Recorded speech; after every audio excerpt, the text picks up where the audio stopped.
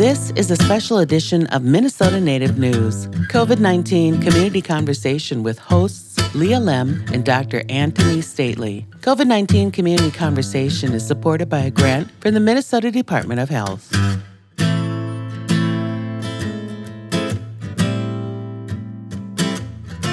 Anin, hello, I'm Leah Lem. And I'm Anthony Stately. We're back with more conversations, more explorations about how Indian country in Minnesota is responding and adapting to the current pandemic. Miigwech, and thank you all for joining us. Yes, absolutely. How are you, Leah? Good. I'm super excited to be back chatting with you. Very grateful for the conversations we've had through this whole year. You bring your expertise to these conversations as the head of the Native American Community Clinic in Minneapolis. And today, drumroll, is our last conversation for the 2022 season. I know. So we're reflecting on our journey through the COVID-19 pandemic. How about that? I know. It's hard to believe. It's already the end of 2022. So we'll revisit some of the people we've chatted with since the pandemic began and reflect about what we as community members can still do to keep the virus at bay. And today we'll discuss the precautions that we should still be considering and how we're thinking about those decisions. But first, I want to go way back to the beginning of the pandemic when there were so many unknowns and the normalcy we once knew was clearly crumbling. Do you remember that? It's pretty vivid, isn't it? Yeah, I do remember it. I had a lot of personal experience with it. Back when the pandemic first started, there was no vaccine, of course. So we had stay-at-home orders, at-home schooling. I remember that very vividly. Yeah. Mask mandates and social distancing. It was so heartbreaking. I'm a musician and I like hanging out with people, gigs canceled, stuff canceled left and right. And I remember when the pandemic first started and we're like, oh, we're going to reschedule for the summer or for the fall with that hopeful naivete that we had at the time, which looking back, it was tough, but we got through it. Yep. And then we got vaccines late 2020, early 2021. Yeah. Got those vaccines right away, as soon as I could anyway. And then, of course, we started seeing variants and long COVID. So it really has been a journey. Yeah, it's been a really long journey.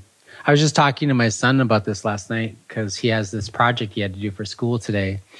And one of the things he had to do was he had to do a compare and contrast between himself and the main character of The Alchemist, trying to reach a goal. He had to come up with his own idea of a goal that he was trying to achieve over this last year. And there were in that novel, that character had a lot of trials and tribulations he had to overcome to achieve his goal.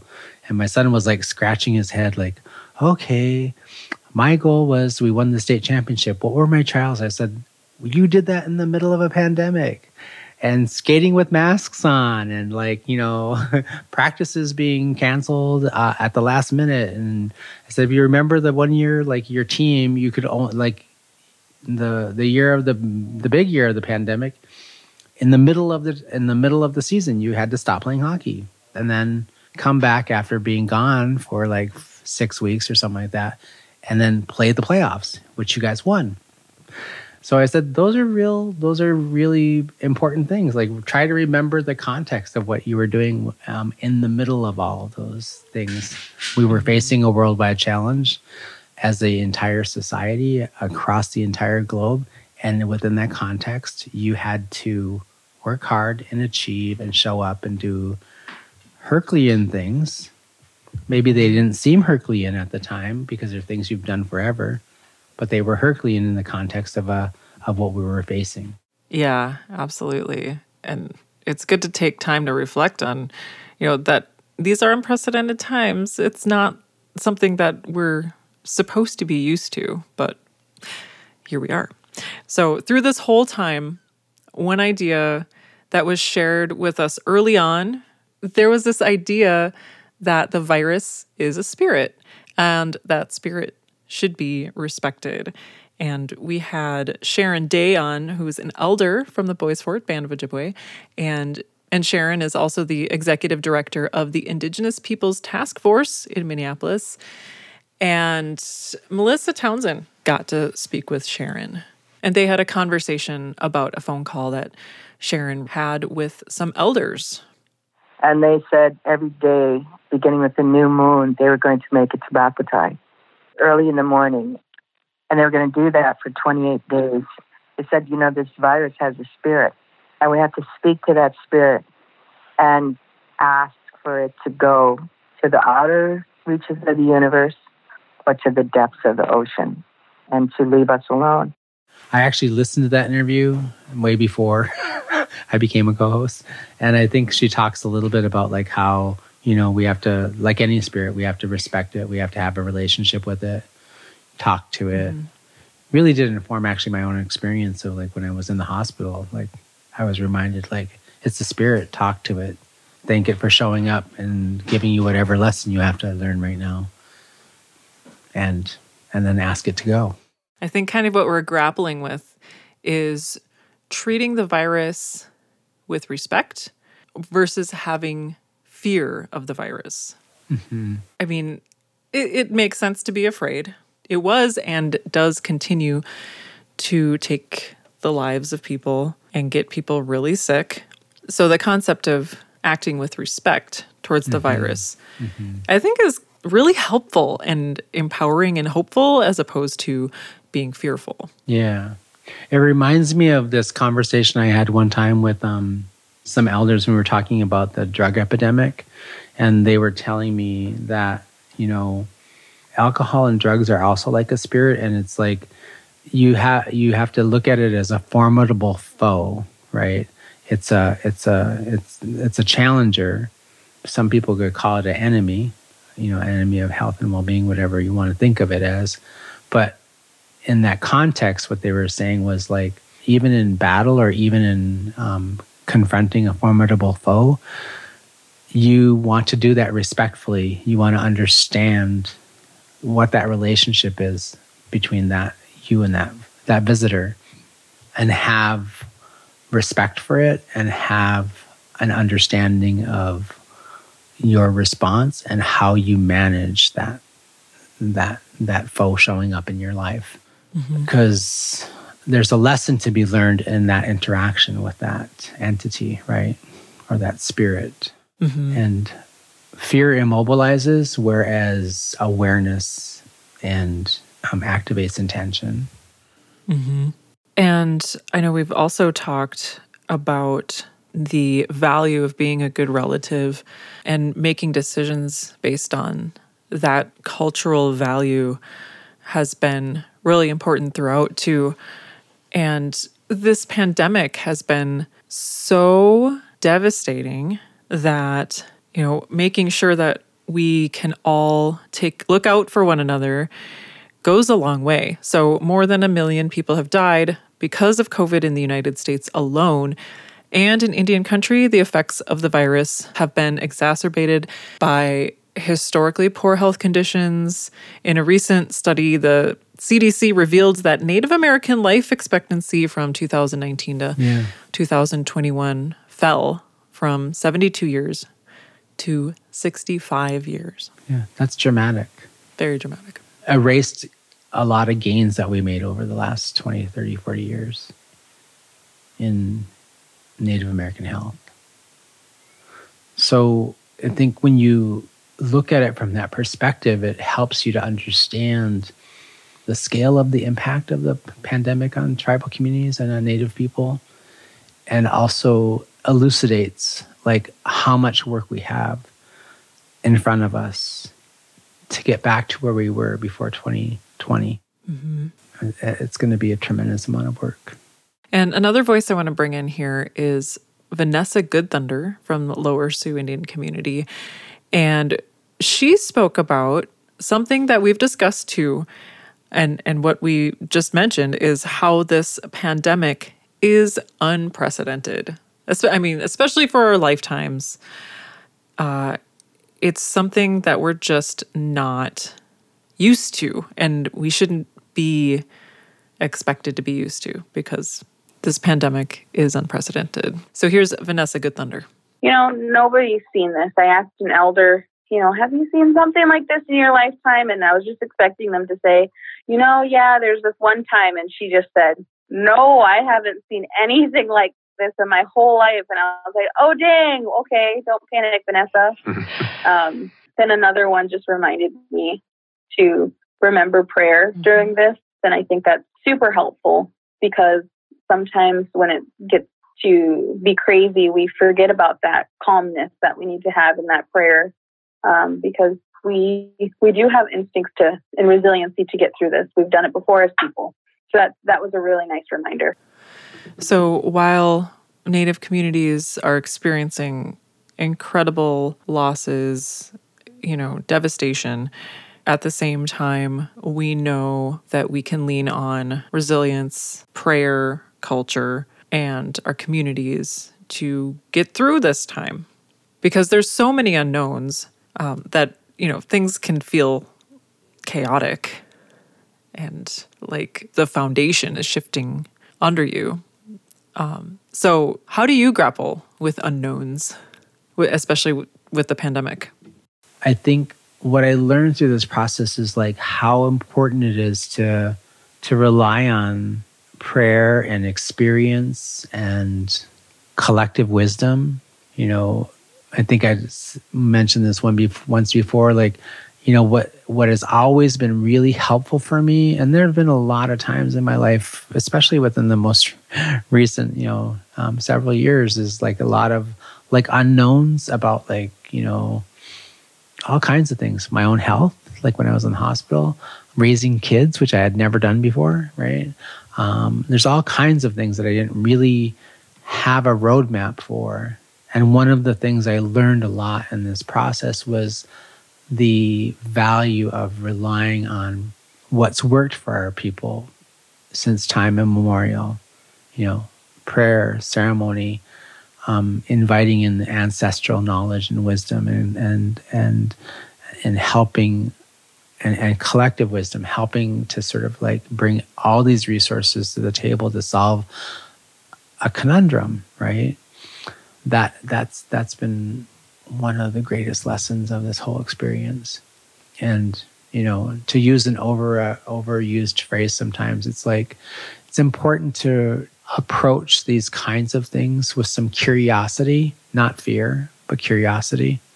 I wonder what this is telling me about the direction the world is moving in. I'm wondering what lesson I'm supposed to learn in this. I'm wondering what I'm supposed to take away from this experience that will help me to become a better relative, will help me to sort of be more strong the next time I'm facing something of this nature. Help me to make good decisions and not panic and act out of fear and chaos. And those are really important lessons to take away from this conversation and the experience of the last 2.5 years.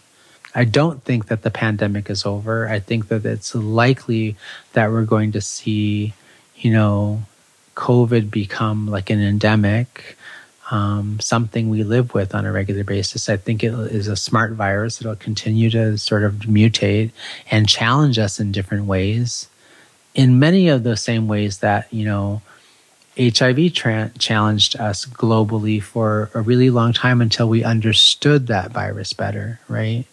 I think it's really important also to remember that we're only 2.5 years into this process, right? We haven't had a very long relationship with this virus or this spirit, this thing that's visiting us. And we'll be in a different place in 5, 10, 15 years than we are today. But it's important to take away the lessons that we learned about it. And I think it's also worth noting that for me, I think we'd be in a different place, even with all of the losses we've had. We'd be in a much worse place if we didn't rely on those things, like our ceremonies, our prayer, our collective wisdom, our generosity of spirit, the desire and the willingness and the value of taking care of one another and making other people as important, sometimes more important than my own well-being. These are things that we've lived with that have helped us to bounce back from adversity and be stronger in the face of adversity and these things have worked for generations. You're listening to a special edition of Minnesota Native News, COVID-19 Community Conversations. COVID-19 Community Conversations is supported by the Minnesota Department of Health. Today, we're wrapping up the 2022 season of Community Conversations, and we've been reflecting on where we've been in the pandemic so far. And now, let's take some time to discuss how we can continue to maintain through the stress it brings. Antony, I know this is right up your alley. And have you seen any lasting effects from those isolating times? Yeah, I mean, I think even within my own family and my own personal sort of like space, one of the things I see is like, people have gotten used to sort of not being in social space with one another, right? I've seen, less excitement to sort of kind of gathering together and celebrating and, sharing space and time with family. Some of that I think is like we got sort of complacent. We got used to sort of being, in our homes, on our social media, in front of the TV, binge watching Netflix, doing a bunch of other things to sort of comfort ourselves and through the process. And I think, I know that my own children had a lot of social anxiety returning to school. I know some family members who had social anxiety just sort of kind of stepping back out of their homes and going back to work, being in community again, those kinds of things.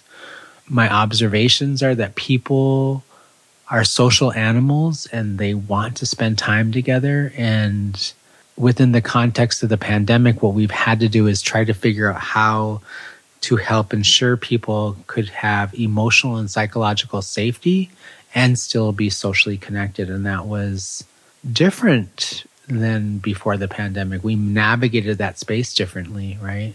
And maybe we didn't need it so much within the context of our daily lives prior to the pandemic.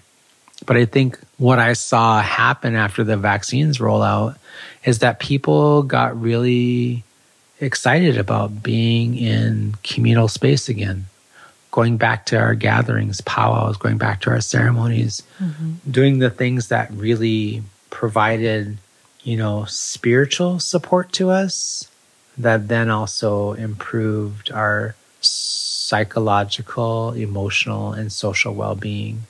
And I think what the pandemic challenged us with in that regard was like how to do those things and how to do them responsibly as good relatives and how to keep people safe within that context. And I saw a lot of creativity happen. I went to like 2, I think, or 3 Sundances over the year and a half or 2 years that we were in lockdown. And each Sundance, intercessor and the folks running those ceremonies found ways to sort of manage those and manage it well, I think, for the most part, as best as they could.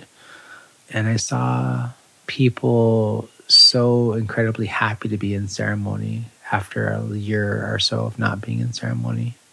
And one of the things that made me think about was, like, I don't have any context for this other than this pandemic of what it must have been like for our people to lose the religious freedom to be able to have ceremony and do that in public and just do it whenever we wanted to, and until the Religious Freedom Act in 1978, a lot of our ceremonies, like I didn't grow up with ceremony when I was a young person. And I think a lot of that was a direct result of like it being outlawed.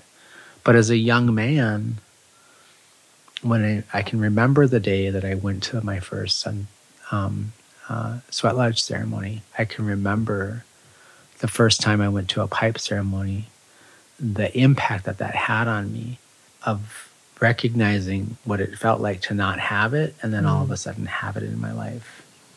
And so just that even little tiny break we took with COVID, the impact of being able to step back in that space and share communal space, our ceremonies, our powwows, our social dances, those things that really breathe life as Indigenous people back into us. Mm-hmm. You know, for me, one of the takeaways from this experience has been like that demonstrated for me how critically life supporting and life giving those things are for us. Absolutely. Yeah, thank you for sharing that. And like you said, a big part of that, a big part of being able to come back together and be closer is the precautions you can take, the precautions we all can take, including vaccines. And the vaccine has been around for almost 2 years now. And within the last few months, we've gotten access to a new version of the vaccine known as the bivalent booster. And a guest that we've had on a couple times now on Community Conversations is registered nurse Laz Carrion from the Indian Health Board of Minneapolis. He's been leading IHB's work against COVID-19 as the COVID project manager, and he does a great job explaining many things, including the new booster. So these bivalent COVID vaccines are very similar to the original COVID vaccine. The only difference is the spike protein, which is the genetic makeup of the virus. This addition is based on the spike protein of BA4, BA5, which are the circulating variants right now. So it's catching up to where we're at. If you're eligible for this vaccine, this is the one you want to get. This is the one that's going to offer you the best protection right now. Yeah, so it's a good reminder. The bivalent booster is available for people ages 5 and up. Lots of places you can get it. You can get it at the Native American Community Clinic. You can get it at Indian Health Board. You can get it at your primary care clinic. You can get it at the Walgreens and your local drugstores or pharmacies. As I mentioned in a previous conversation, a 2-for-1. It's very important. Yep, a 2-for-1. Yep. Who doesn't love a 2-for-1? I think it's also really important, parenthetically, I think it's really important to point out here too, is like what we have seen, especially since the scalability of the vaccines and also with the new boosters, what we see now is the people who are continuing to get very ill and very sick. And, you know, we're still hovering around, I don't know, something like 100 to 200 and some odd deaths a day. That's not insignificant. It's about the same number of people that we lose to other things like motor vehicle accidents and a few other things. So it's still important on the scale of that sort of when you compare it to those things. But people who have the vaccine and the boosters and they also take the precautions that they need to when they are very vulnerable. These are the people that are not showing up in the hospital and not dying, right? And so I think that's a really important thing to amplify and remind people. Mm-hmm. Absolutely. And if you do fall ill with COVID, there is a treatment that will help reduce the severity. Paxlovid is available for people that do get sick, but there's somewhat limited criteria to when you can take it, and certain medications that you can take it with. Dr. Angela Erdrich from IHB, again, Indian Health Board of Minneapolis, spoke with us a few months ago on Community Conversations, and she says it's best to know ahead of time what you need to do to get Paxlovid. So know your plan in case you get sick. Sometimes my thought process turns to preparing for COVID. You know, like that's one area that we can do better with people to prepare your family members who may be at higher risk. So I've really recommended to countless people, like to try to figure out where you can get Paxlovid, which is the oral antiviral, which is from people with mild to moderate symptoms, age greater than 12. There's no shortage of it. There's no priority list or anything like that. The main issues are there's medication interactions, and sometimes people they can't take it, but sometimes they can, but just have to stop some of their medicines for a few days. And so I've told people, you know, prepare in advance, make an appointment with your providers to see if you're a Paxlovid candidate, and then you'll be ready for it. And I've even had, you know, through Facebook or whatever, like just dozens and dozens of people contacting me because they're on vacation or something. They're like, how can I get Paxlovid? I'm off in a different part of the world or whatever. And I was like, you know, your doctor can, if you make a call to them, they can actually prescribe it to another area of the country. We can prescribe across state lines, just so people have a plan in advance. You know, a lot of CVSs, especially 24-hour CVSs, have the medicine. Indian Health Board has the medicine, Paxlovid. Dr. Erdrich also said that Paxlovid can only be taken within 5 days of getting COVID symptoms. She says that's one of the reasons that you should prepare ahead to get Paxlovid as soon as possible. Yeah. Before we visited with her, I didn't even hear the words COVID plan. Like, she used that term, and I was like, so then I started telling people about that, like my relatives and my family members. What's your COVID plan? What's your COVID plan? Do you have a COVID plan? Well, as we round out this show, is there anything you're thinking about moving forward in this pandemic? Like, what's next? You know, I'm kind of like, from a professional perspective, I'm paying attention to sort of information coming in about, you know, the typical things that we sort of kind of contend with seasonally. You know, we're at the beginning of, you know, flu season here. And, you know, the weather's turning colder. The nights are getting longer, and people tend to congregate and huddle inside a whole lot, right? During this time of year here in Minnesota, right? You know, we stay indoors. We share a lot of close-knit quarters. Holidays are coming up. People are going to congregate and share food and all kinds of things. The other things they're going to share is viruses. You know, we're probably likely to see, you know, there's the anticipation that there's a good likelihood that we will see a confluence of, like, you know, some upticks in COVID, some outbreaks with flu, and then we have a couple of other sort of like serious respiratory things that have been struggling with, not just in Minnesota, all across the United States, RSV, right? There's some expectations that these three things coming together at a opportune time could cause some serious health concerns for young children and older people who are immunocompromised, who are going to possibly need to take extra care and precautions over the next several weeks and months. One of the things I think is important that you think about is that, you know, if you have been sick with COVID before, if you have some scarring in your lungs, or you have other lung conditions or respiratory conditions that make you more vulnerable to getting sick and seriously ill, that you pay attention to those things carefully.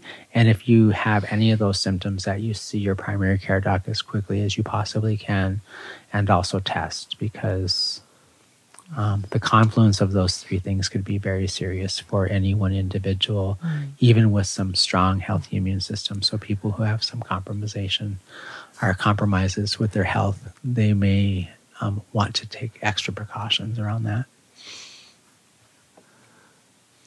Absolutely. Thank you for that note. It is very important to keep tabs on our health, maintain communication with our physicians, our primary care physicians, and, you know, I'm not a doctor, and I know what I know about my body, but I want to make sure that I repeat that, how important it is to make sure that you talk to an expert, and talk to an expert that you trust. Yeah, I would agree. Great. Well, Chimigwech, Dr. Antony Stately, for co-hosting Community Conversations with me. Your expertise and your wisdom has been tremendously valuable. And a big thank you to all the people that have shared their experiences and expertise with us on COVID-19 Community Conversations. And thank you for listening today. Chimigwech. I'm Antony Stately. And I'm Leah Lem, Gigawabaman, and we wish you health.